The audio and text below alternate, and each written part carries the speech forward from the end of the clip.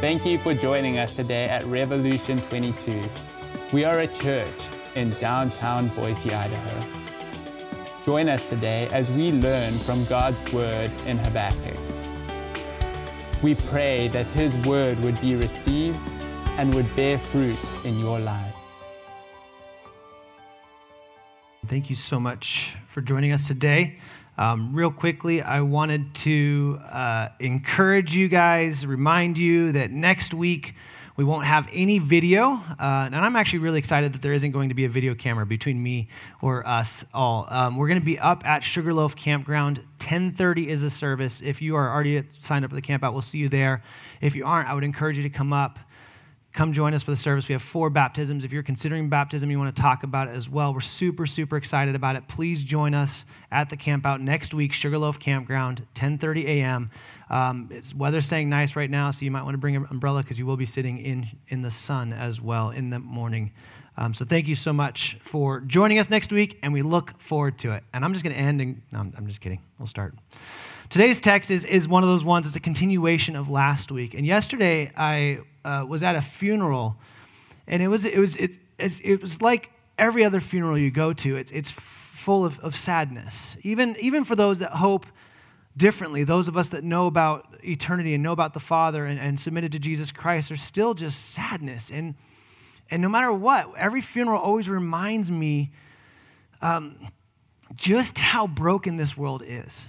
Just how death is the culmination of brokenness. And we talked about this last week. We started talking about this through this text, is that the issue in this world is going to show itself in all kinds of ways. It's going to show itself in pornography and sex trafficking and racism and all those different things. But at the root of every single one of those things is sin. And the culmination of sin is death. And so when we see sin or brokenness in this world, when we see this happen, it should grieve us as followers of Jesus, because it's not what God wants. In fact, he sent his son to obliterate and to have victory over death so that we could live in the resurrection. So sin and death is just, it's gross, it's nasty. I wrote it in my notes this way. We have to keep ourselves fixated on the active participation of our lives being subjugated to Jesus Christ as Lord. That means that today I am to live faithfully to the word of God in thought, word, and deed, and all my actions are planted in the submission to God to make me more like Jesus, and bringing his kingdom to this world as we plead with him for it to be as it is in heaven here on earth. And we do all of this for the glory of God. So what's wrong with this world? It's sin. And our part as followers of Jesus, as disciples of Jesus, is to usher with his Spirit in us, ushering in the kingdom of God in all areas of brokenness and sin. And that is what we're supposed to do. And we started this section. I'm not going to recap the rest of Habakkuk. You're going to have to go back and look at it. But we started this section reminding everyone again that sin is still the pandemic. Sin is the issue that all of us are in place and wrestling with and working through. And it will be the issue until Jesus comes back the second time to rid us of it once and for all.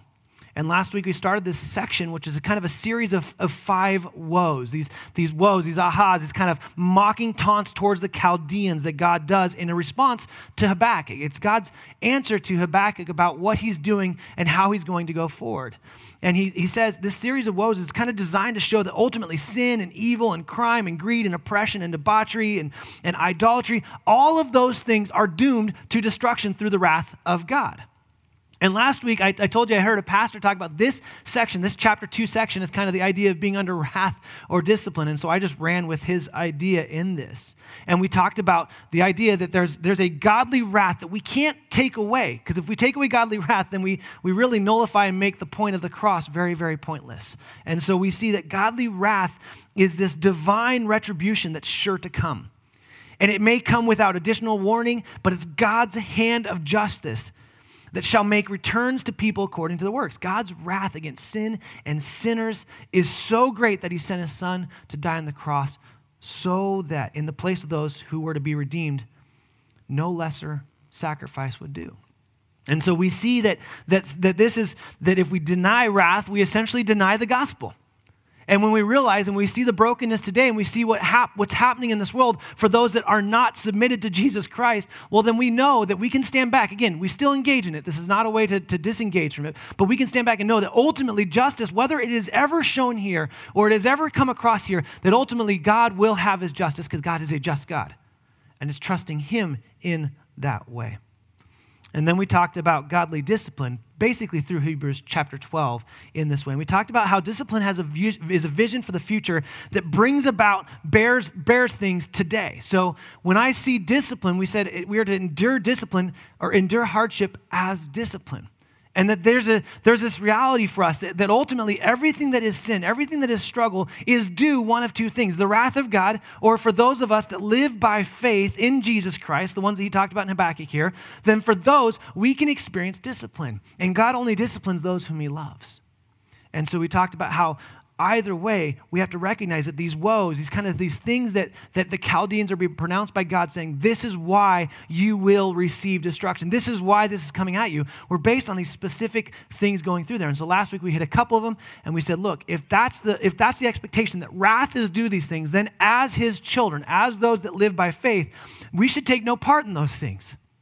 And so we've kind of been working through the woes that way. And so we're going to hit 3 woes again today, and we're going to do the same thing. We're going to talk about them. A couple of these, basically these woes today, the reason why I separated them out, I feel like these are the ones that we struggle with as Christians the most. And it's important for us to understand that, again, the expectation is that God sees them as sin and it's deserving his wrath. And so for those of us that are followers of Jesus, which we will get to communion later on, we don't drink the cup of wrath. We get to drink the cup of blessing, and we'll talk about that in a little bit. But either way, our actions, our words, our thoughts, our posture should be to not engage in these very things, but to run from them because they have no part for us. And so that's where we are. And so I'm just going to read the sections that we're going to be in. We're going to be in the first woe, which is chapters, and the second woe kind of combine together. They talk about woe to the thieves, or those that do extortion, and woe to greed is kind of the two. So I'll just read those real quick, 6 through 11. Shall not all these take their taunt against him, and with scoffing and riddles for him, and say, woe to him who heaps up what is not his own? For how long? And loads himself with pledges. Will not your debtors suddenly arise, and those awake who will make you tremble? Then you will be spoil for them. Because you have plundered many nations, all the remnant of the people shall plunder you. For the blood of man and the violence to the earth, to cities and all who dwell in them. So there's the first woe. The second one, woe to him who gets evil gain for his house, to set his nest on high, to be safe from the reach of harm. You have devised shame for your house by cutting off many peoples. You have forfeited your life, for the stone will cry out from the wall, and the beam from the woodwork respond. And so we see a couple things ongoing here. First off, in the first woe, he's talking about like, woe to you who rob, who thief, or through extortion. Woe to you. You're gonna plunder these people. You're gonna take from these people, and the remnants, meaning the people that are scattered, the people that you've kept as slaves, they will build and they will come against you. And we see that it takes some years, but God builds the people to come back against the Chaldeans, and it happens around 538. But he's saying, look, you've heaped up what is not your own. You've taken, you've spoiled, you've gone after the booty and everything you can get, and every single thing that you go towards, you're looting and you're stealing and you're going and you're doing what is not your own. He says the first was directed towards those who acquire goods dishonestly. Both means of acquisition involve wordplay in the Hebrew. So there's 2 ways it says it, and it's a wordplay. The first involves amassing goods which are not our own, and then either through robbery or fraud. And the second means kind of extortion through accumulation of pledges. Now, pledges in this day, what it meant is pledges were items used as security for money borrowed. And what would happen is the people, a conquering force would take over a space, and then they would let the people they conquer live, but they would have no money or no means or anything else. So for them to get it, they would have to borrow them from those who conquered them. And then they would make pledges and say, well, I will do this, or I'll give you this, and this is the pledge that will secure my borrowing for food or for anything else. And it was normally for very small things. They weren't looking for like businesses and everything else. It was just to survive, because that's the level with which their standard of living was once conquered, especially those conquered by Babylon. And so what was happening is these were securities of default. They were usually confiscated prematurely. So what would happen is someone would maybe make a day later, or not even be a day later, getting close to it, and they would just get confiscated prematurely and without thought for the needs of the borrower. And this practice would normally lead them into enslavement. We see this happen in Nehemiah 5, saying, look, this is what happens, is these are the things that are happening, and they're borrowing, but because they can't fulfill it and the pledges are taken early, they have no way to secure it, and now they become enslaved. And this practice of usury was forbidden by the Mosaic law, Deuteronomy 24:10. This very practice that they're doing, God says, no, this is forbidden. And he's saying, look, the very people that you're doing this to, they're going to rise up and they're going to come at you. Now, you've seen this in history, or if you've watched any movie ever, the people that conquer very harshly, when someone finally that is conquered or in submission or subjugation to someone, when they finally raise up, they usually come back with even more harshness due to the fact of what was done to them because they're angry and bittered and what's going on. And so he's saying, you can't do this. The word creditors here usually means to bite. I thought that was very interesting. He bites his chunk from the possessions of the person to whom he lends money. So Babylon's creditors, will rise up against them suddenly. And that's what this second section of woes is saying. He's saying, this is because you've done this, they're going to plunder you, and you can't escape this. The second section he talks about here is he talks about this taking this spoil. You've gotten this from evil gain for your house. So what you've done is you've taken from people. You're greedy. There is not enough. And so you've taken very from people. And then because of the means with which you've taken from people, even Nebuchadnezzar, the Babylon king, he understood that the way that we were taking over people required us to then take the wealth that we've done and build ourselves as much as we could a fortified fortress to protect us from when those people get really, really angry and try to come at me, because there's no reason why they wouldn't for the way that we treated them and their wives and their women and their children and the way we exploited those people. And so he's saying, look, he builds his nest on high. This is a common thing. A bird, it's a metaphorical usage, a sense of security that this person is building it up way high up in the tree so that no one can get to it. And he's saying it doesn't matter how high you build it, no matter how high you set your nest to be safe out of reach of harm, because you've devised shame for your house by cutting off many peoples, by murdering all the peoples you do, you have forfeited your life. This is the pronouncement from God. Remember, this is what God tells Habakkuk. Put this on tablets. Make this plain so everyone can see it. It's coming. This is what's going to happen. And he says, for the stone will cry out from the wall. Now, the wall here is usually the supporting wall that's in place. And this idea of the stone is creaking and the beam from the woodwork respond. What he's saying here is it's kind of an empire founded on violence and plunder and exploitation is bound to collapse because there is no inner coherence. It's the idea of something creaking because it's not working well together. It's not holding. There's kind of this perpetual tension with one another to providing mutual support. And they can't do it because they have to always be looking over their shoulder because of the way they treated the people that they conquered. He's saying, look, even the beams that you build, the wealth that you stole, that you plundered, that you took through violence and death and all those things, all of those things have come to you, and those things cry out, similar to the way that Abel's blood cries out to God. God hears these cries. God hears this pain. Even though God raised the Chaldeans up to do this very thing to the people of Judah, to discipline them for their lack of following him and their following Baals and the idolatry and all of the things that he did. Even though he did all that, God hears their cries. And he says, look, it will not go on forever. My people will not be destroyed. They will be disciplined, but they will not be destroyed. And you will be destroyed because these actions, when you give to greed and thievery or robbing or extortion, these things are due God's wrath. Nothing less will suffice to pay back what has been done. And that's what he's saying here. Now, my assumption is many of us are like, well, gosh, I guess when I look at that, I haven't murdered anyone. I'm not really building some nest on high to protect myself from those people. Like, what is really the way that this applies to the people of God? Well, the underlining theme that kind of comes through these woes is really impressive how he kind of, first off, they're incredibly, in the Hebrew, they're incredibly poetic and memorable.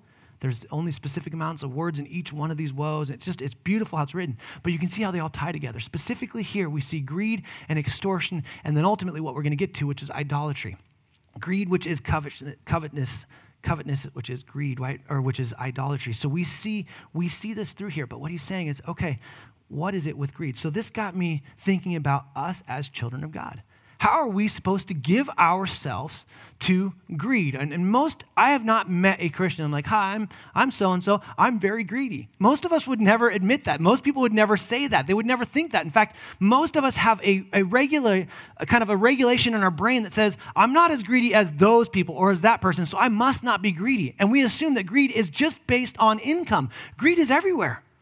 Greed is everywhere. Greed is in everything. And so I wanted to real quickly kind of give us a litmus test between what it means for us to be greedy or not in place. And so first off, we have to understand, because again, this deserves the wrath of God. This deserves the wrath of God. This is either going to be the wrath of God, or if you're a child of God that gives yourself to greed, then you can expect, and again, it's not always transactionary like this, but you can expect discipline. Because greed has no place. In fact, 1 Corinthians 6:10, Paul lists people who will not inherit the kingdom of heaven, and he includes the greedy people in that. By way of definition, this is how one scholar says it. He says, then greed is our inordinate desire, our excessive love for wealth and possessions, for money and the things money can buy, and even for self-esteem, security, status, and power. Greed's object is money and things, but it is not to be identified with those things. Hear me on this. This is where I think we as Christians forget this. Greed is a misplaced craving in the heart. It is good desire gone wrong. See, God made us to desire possessions. He made us to desire the things as creatures in a fitting relationship to him. We're supposed to desire these things, but under the fitting relationship to him and what remains with him. The problem of greed is not that we desire things, but that our desires are misdirected and out of proportion. Look, even we see in Matthew 13:44 that the kingdom of God is this treasure hidden in the field worth selling everything you have. It's of more surpassing value and worth suffering the loss of all things, like we see in Philippians 3:7-8. And it's even better an abiding possession of Hebrews 10:34, who is more excellent and more enduring than every other possession we have or ever could have. He is both better in depth and better in durability when it comes to God. So desiring anything other than him is greed. So where's the line between healthy participation in economic activity around us that builds up community and greed? Another scholar says it this way. He says, you'll find it in the heart. Greed is an internal sin, a species of covetousness or longing for that which you haven't been given. It's less visible at moments of active sin and more evident in its long-term corrosion of our souls. It's also a sin of faithlessness. Greed is the opposite of trusting God's provision, a grasping for security instead of resting in him. And so I found some questions, kind of looked at some questions, kind of a practical litmus test for us as Christians to understand if we have greed in heart, because many of us, like I said, we'd look at our income, we'd see where we're at and go, well, I'm not greedy, like look what I do. And we might even go to the metrics of like, look, I give away this much percentage of my income and I do these things for it. Well, here's some questions that we can answer that would help us understand if we are greedy in any way, shape, or form. The thing that you want, can I hold it on to it? Can I hold on to it, contentment and thankfulness with this thing? The very thing that you want, can you hold on to it with contentment and thankfulness? Meaning what you're looking for, whether it's a thing or a possession or a relationship, what you're kind of clamoring for, can you hold on to it with contentment and thankfulness? That's the first question.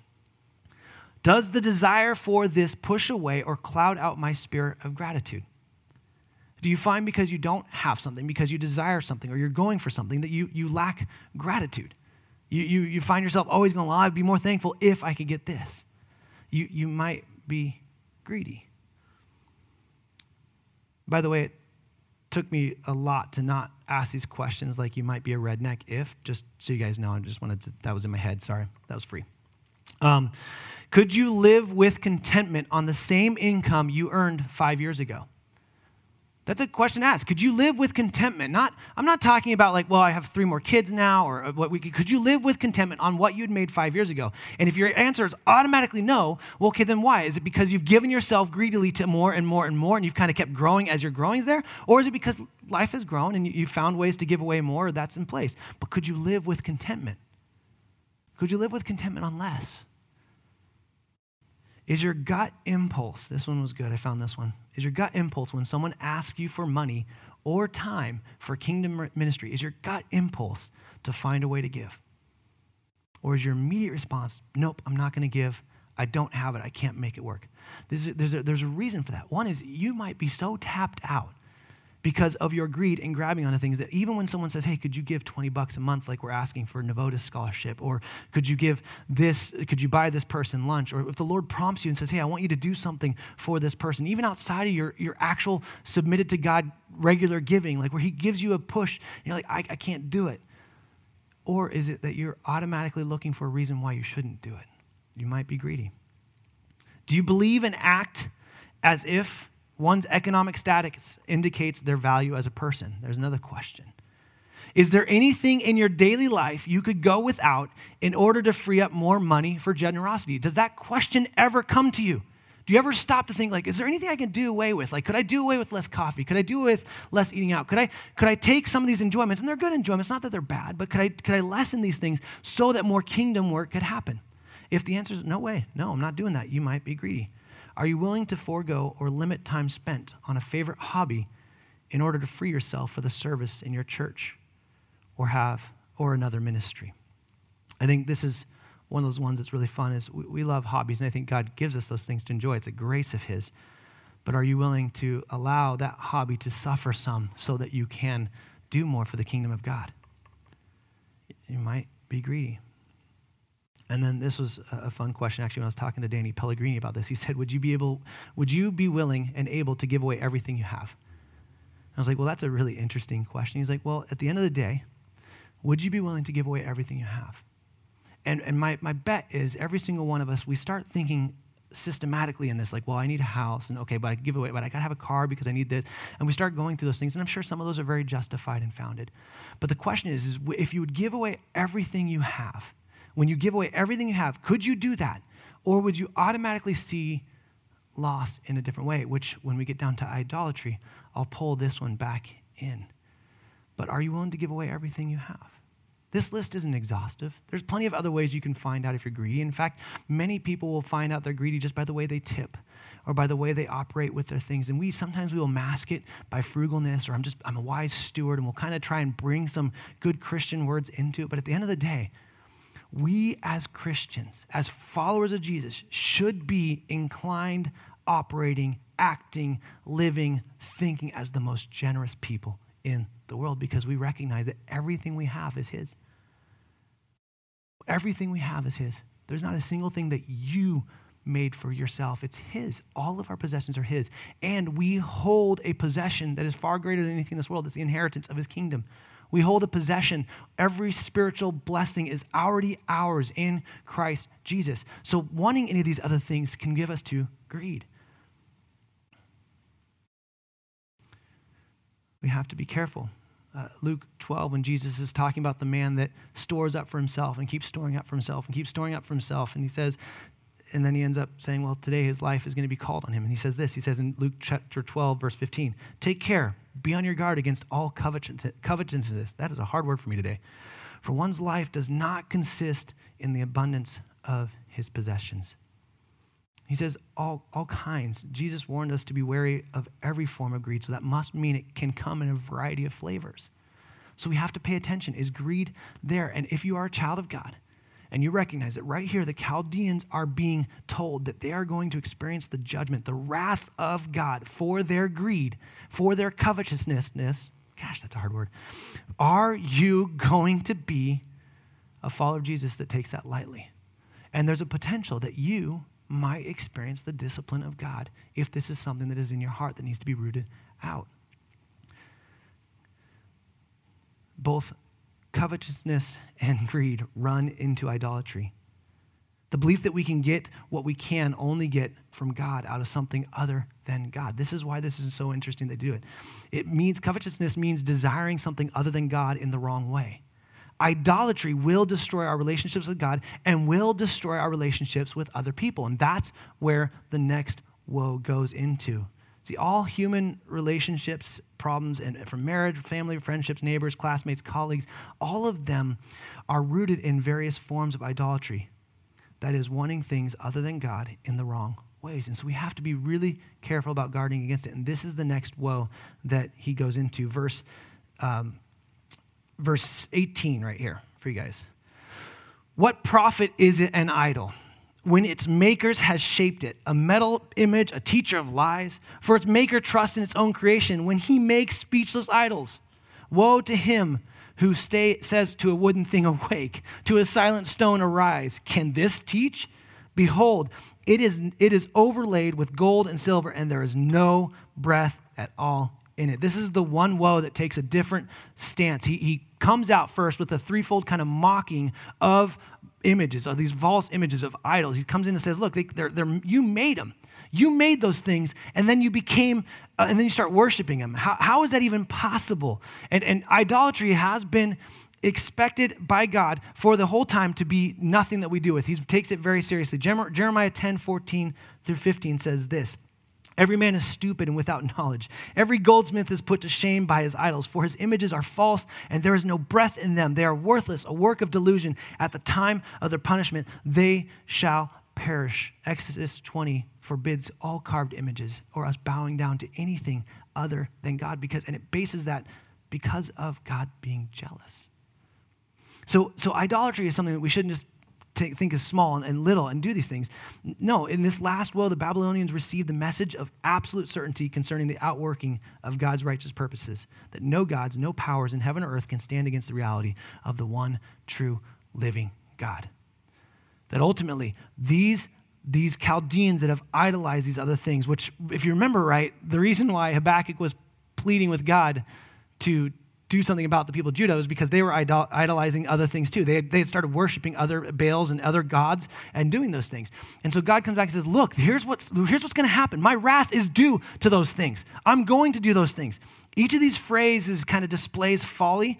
For anyone, like it can't speak, it doesn't breathe, it's a teacher of lies. So he's kind of making fun of the fact that these golden calves, these images that people are making, these things that people are idolizing, they can't do what you are actually trying to get them to do. Why worship something that can't sustain that worship?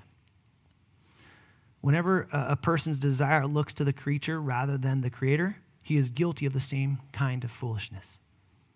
It's important that we see this because many of us wouldn't say like, well, I haven't been to this, I don't go to this temple and worship these idols. I'm not worshiping other gods. I'm not taking part in other relationships or other religions. But we can, if we're not careful, as followers of Jesus, give ourselves to idolatry so quickly, so easily. Both Ephesians 5 talks about it, and then Colossians 3:5 says this: put to death, therefore, what is earthly in you: sexual immorality, impurity, passion, evil desires, and covetousness, which is idolatry. So put it to death. These are things of the world. We shouldn't be wanting these other things. An insatiable desire for things not rightly possessed assumes that things can satisfy rather than God himself. This is why greed and idolatry go so hand in hand. When we have this desire for something, it's not bad to desire. It's what we expect it to do for us and what we expect to give ourselves to it. Whenever a person sets his priorities, hope, or faith on the things made rather than the maker of the things, he is guilty of idolatry. I want to define idolatry this way. It's a thing loved or the person loved more than God. Wanted more than God, desired more than God, treasured more than God, enjoyed more than God. And it could literally be anything. My assumption is many of you haven't had an issue of potentially going out and worshiping a cow like some of the other religions do. But my thought would be that you could potentially idolize a hamburger in the way you treat it. See, it starts in the heart.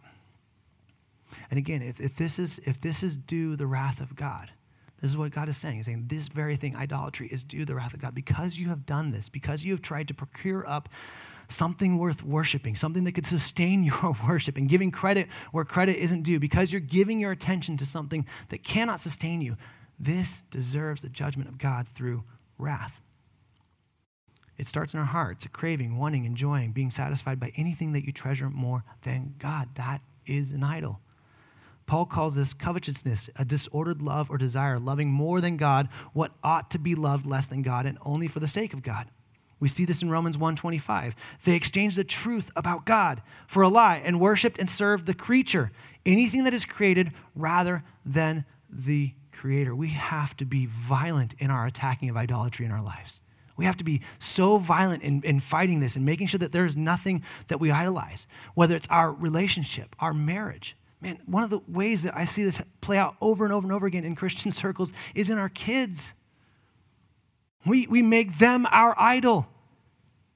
We tell people that don't have kids or aren't married that they haven't arrived as followers of Christ yet because they haven't experienced a marriage relationship. We idolize marriage relationships. We tell couples that don't have kids, well, they haven't arrived because they don't redo this. And we continue to operate unintentionally, I don't think necessarily overtly or on purpose, as these things as idols. We can idolize our marriages. I can idolize Jen, and she is a crummy God. Don't worry, I'm a terrible God too. She should not idolize me. We can idolize so many things. Idolatry is a very dangerous thing. God is very specific about idolatry, and he's a very jealous God for our attention. And so if you are a child of God and you are giving yourself to idolatry, or you are unintentionally, ignorantly idolizing things, then just know that this is one of those areas that we could endure hardship as discipline, because God is going to cut away the things that you idolize. He's going to rip those things from your hands. He's going to gently and patiently, or sometimes very suddenly, rip your idols out of your hands. So how do we tell if we idolize something or we're giving to idolatry? Here's a few more questions I was going to ask you, and if you can answer yes to these, then you might be idolizing something. You idolize something when something is enjoyed disproportionately to the worth of what is desired. Great desire for non-great things is a sign that we are beginning to make those things idols, meaning you have so much more excitement about something than really it is. And in this, sometimes the way that plays out is you're so excited about this house, you're so excited about these things that you get fixated on it, and every thought comes in this. And you start playing out how your life is going to look in this place, as opposed to recognizing that it's the Lord that even gave you the money to get that house. And it's the Lord that makes that house, and that ultimately all of those possessions are going to burn through the fire. We have to be recognized when you do this. Another way you can tell, and this is a big one, if the scriptures forbid this, if it's sin, if the scriptures say it as sin, sexual immorality or drunkenness or these things, and you're like, well, I don't get that drunk. I only get drunk a little bit. Like, you idolize that because you're saying that even though God commands you to do opposite, it's not worth following. So that's idolatry. So it's when it's forbidden by scripture and you continue to give to it, this is a form where you say the pleasure is worth more than God. That's idolatry. The pleasure of what you're giving yourself to is a form of idolatry because you believe that you can get something out of it, even though God says don't do it, and you believe it's worth doing. That's idolatry. Another way to tell is if whatever the thing is doesn't lead to gratitude to God. If you don't daily thank God for the things that you have and recognize that the only reason why you have them is because of his grace and because of who he is, you might idolize those things. You might have thought, or you might idolize self. It's another way we idolize. Idolatry can be on our self-worth and our self-ability and our ability to kind of pull our boots up and work it out. Like, you might idolize, well, I won Jen as my wife, and so I deserve that. And if I don't go to the Lord with gratitude for my wife, then I'm potentially idolizing her or myself in that situation. Our enjoyment of something should make us think of God. You experience a great steak, you don't thank the cow. You thank God.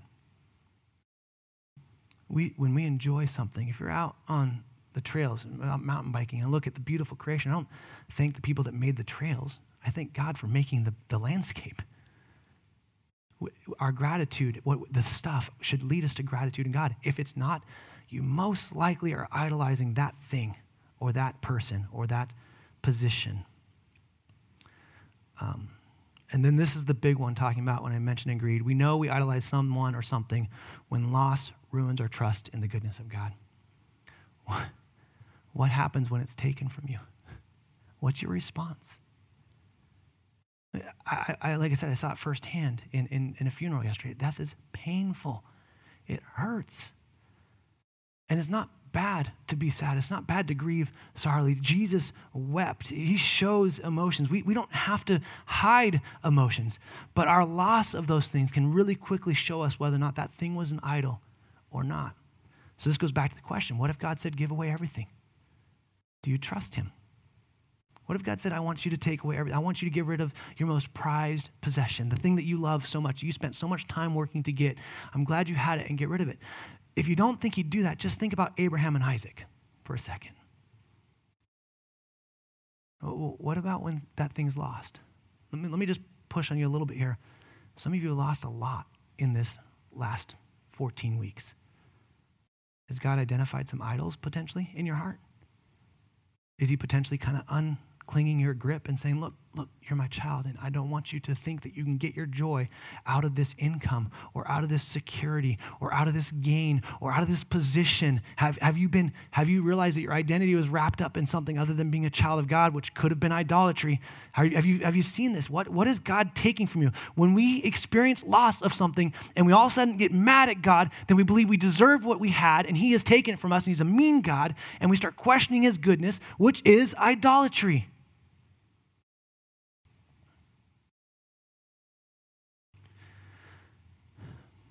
Our idols aren't capable of being idols. Here's the thing. I can idolize my wife all day long, but she will let me down. She's a terrible God. I can idolize my kids all day long, but trust me, they will say really mean and harsh things and do some seriously stupid things because they have a seriously stupid dad at times. We can't idolize people. They can't sustain it. Nothing can sustain it. Your businesses, your work, your finances, your 401k, your retirement plans, your 20-year plan, your 10-year plan, your education, none of those things can sustain worship. None of them. They can't. They will not hold up. They will crumble at some point. And God will rip those things from you. So if you are looking to something to finally say, I've arrived at this point, and then when I'm at this point, then I'll be this thing, you've potentially put it as an idol, and you're trying to find hope in something other than God. And God is ferocious about idolatry. It is deserving of wrath. And then we get what we've all been longing for so long in the book of Habakkuk, a turn to a little bit of good news in verse 20. He says, but the Lord is in his holy temple. Let all the earth keep silence before him. Guys, this one sentence, this is just such a beautiful sentence. I would encourage you to read it over and over and over again. Memorize it and just think about it. This is, the temple stood in the midst of Israel as the place of his presence and his lordship among his people. The term for temple seldom described the palace of an earthly king in Scripture. Rarely do we see it that way. But it appears in a succession of narratives as the place from which God would rule in Israel, including the tabernacle in Shiloh. We see that in 1 Samuel, Solomon's temple in 1 Kings, Ezekiel's temple in Ezekiel 41, and the temple constructed after the restoration from exiles, Zacchaeus 8:9 and Haggai 2:15. From a new covenant perspective, though, this is profound, this is beautiful. The equivalent concept is applied to the body of Christ, John 2:19. The body of the individual Christian, 1 Corinthians 3, and the corporate community of the Christian church, Ephesians 2:21.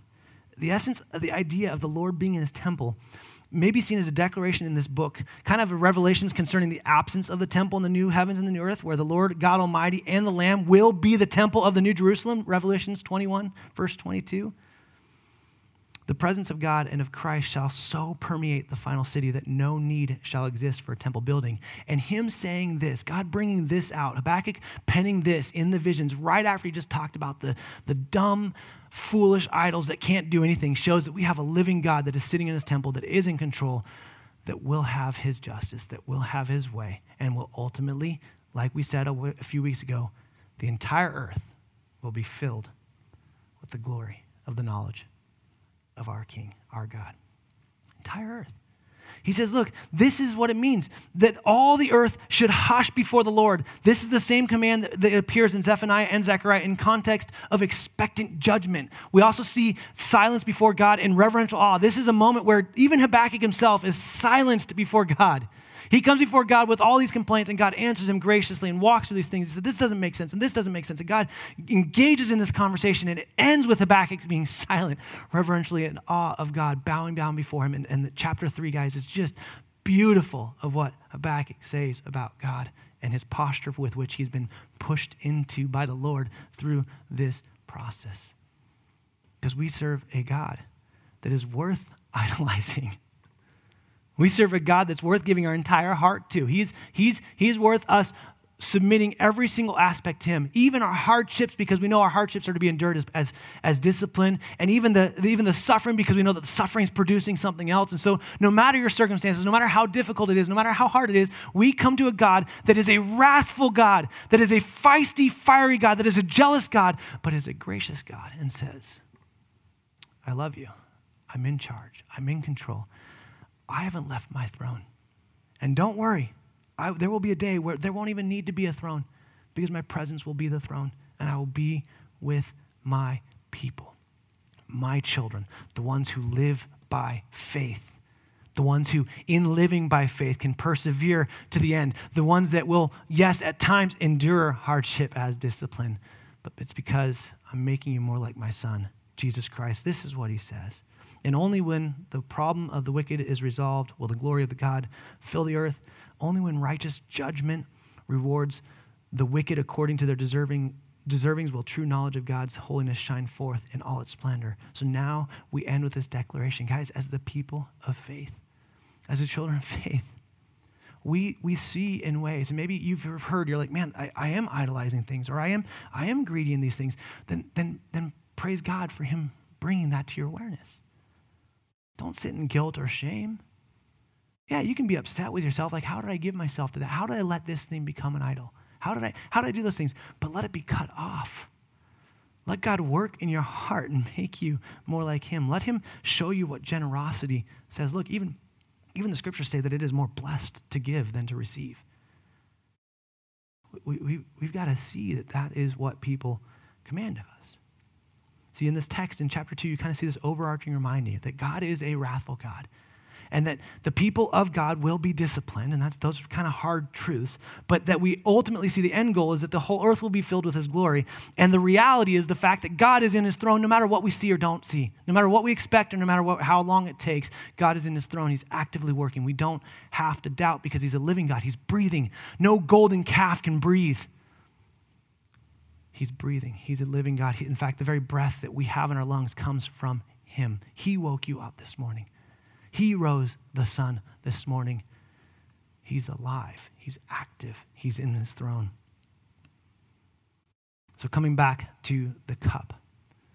Look, wherever you are in this way, wherever you've been through this process, if you looked at these woes and you realize, like, wow, these are things that are due God's wrath. We talked about this a little bit last week, where as a child of God, as someone that has given their life and faith, submission to, we've subjugated ourselves to Jesus Christ. We've given ourselves over to him and said, he is supreme controller. He has my life. He is the Lord of my life. As someone that's done that, we now, when we grab the cup and when we drink, we don't drink the cup of wrath that Jesus took for us on the cross. We drink the cup of blessing.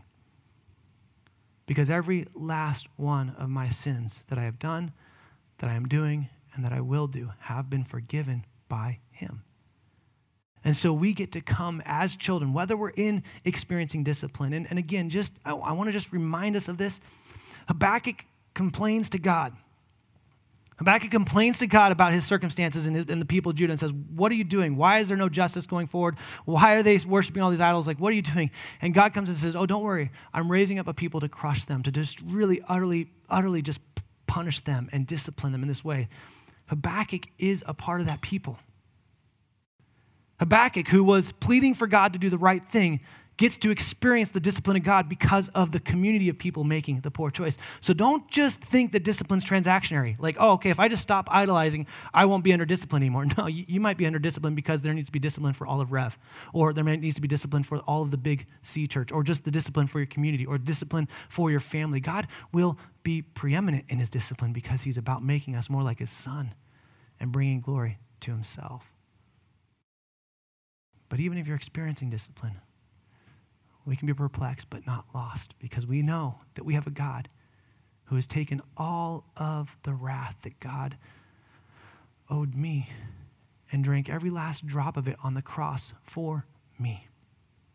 This is what it means to follow God. As hard as discipline and wrath is, in the resurrection, we won't have an accusation against him, and he won't have an accusation against us because of what Jesus Christ has done.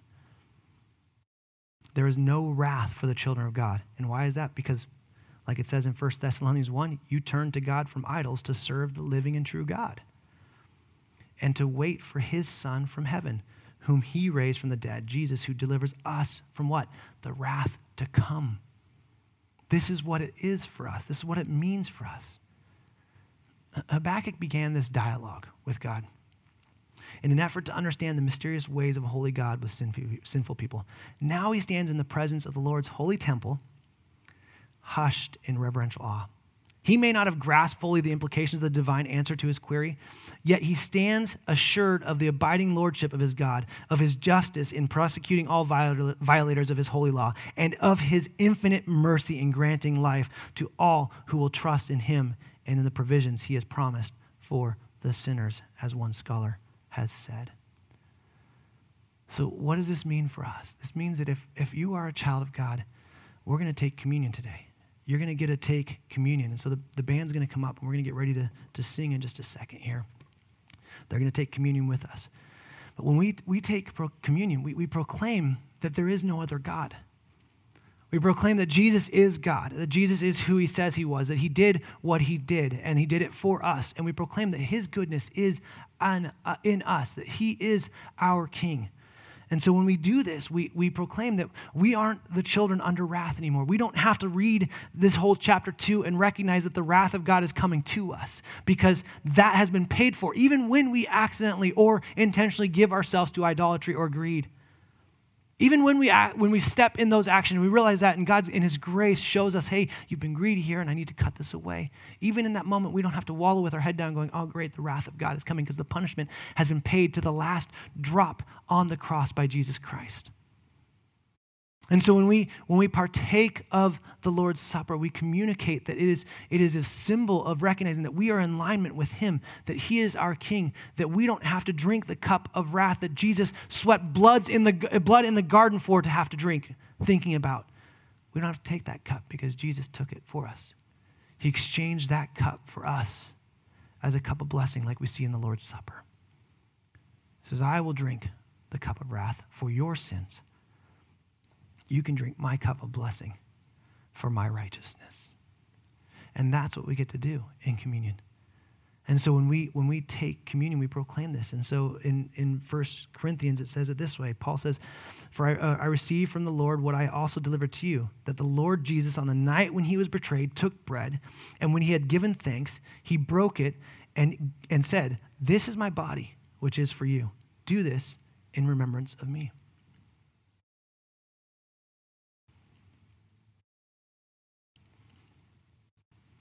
In the same way, also he took the cup after supper, saying, this cup is the new covenant in my blood. When he calls an audible of the cups, takes a cup and substitutes and goes, whoa, what are you doing here? This is the cup of your new blood, the new covenant in my blood.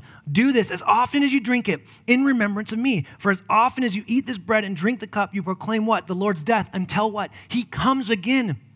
So we're not just proclaiming what he's done, we're proclaiming that he's coming again, and we cannot wait for that day when he comes and he finally does away with all the sin that is deserving of God's wrath, and all we do is live in the blessing of his righteousness in the resurrection. He said, do this in remembrance of me.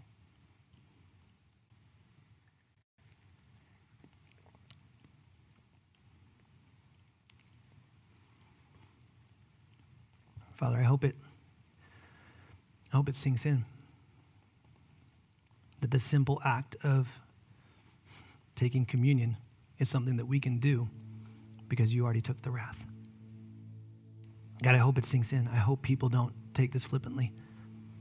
I hope people don't lose sight of the fact that the actions that we do that aren't a part of you are deserving of that cup of wrath. But because of Jesus Christ and his perfect substitute in our behalf, we have the cup of blessing.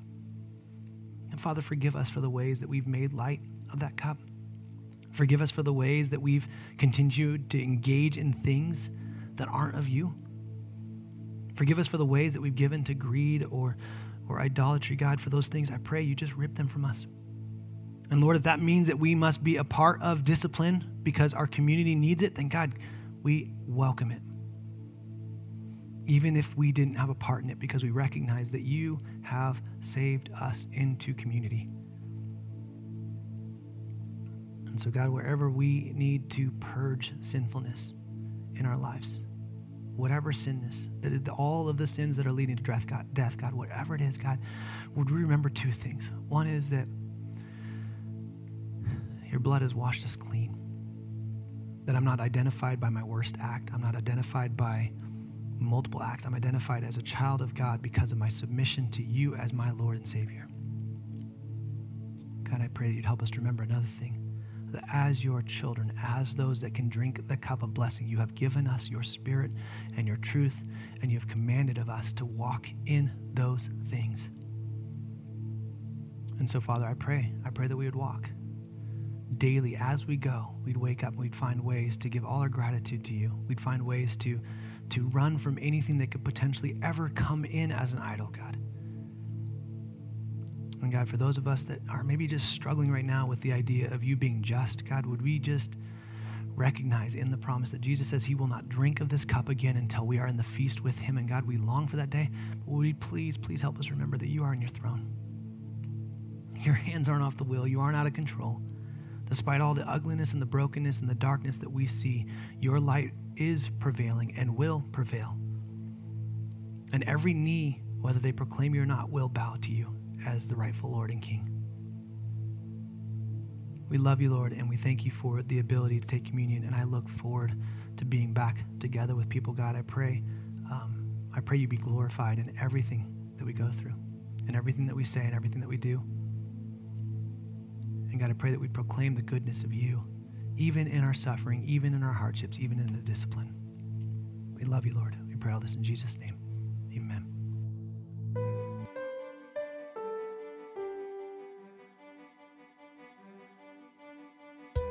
Thank you for listening to our podcast. To find out more about our church, please visit revolution22.org. We encourage you to not neglect meeting together as believers. And may you continue to love God and love others.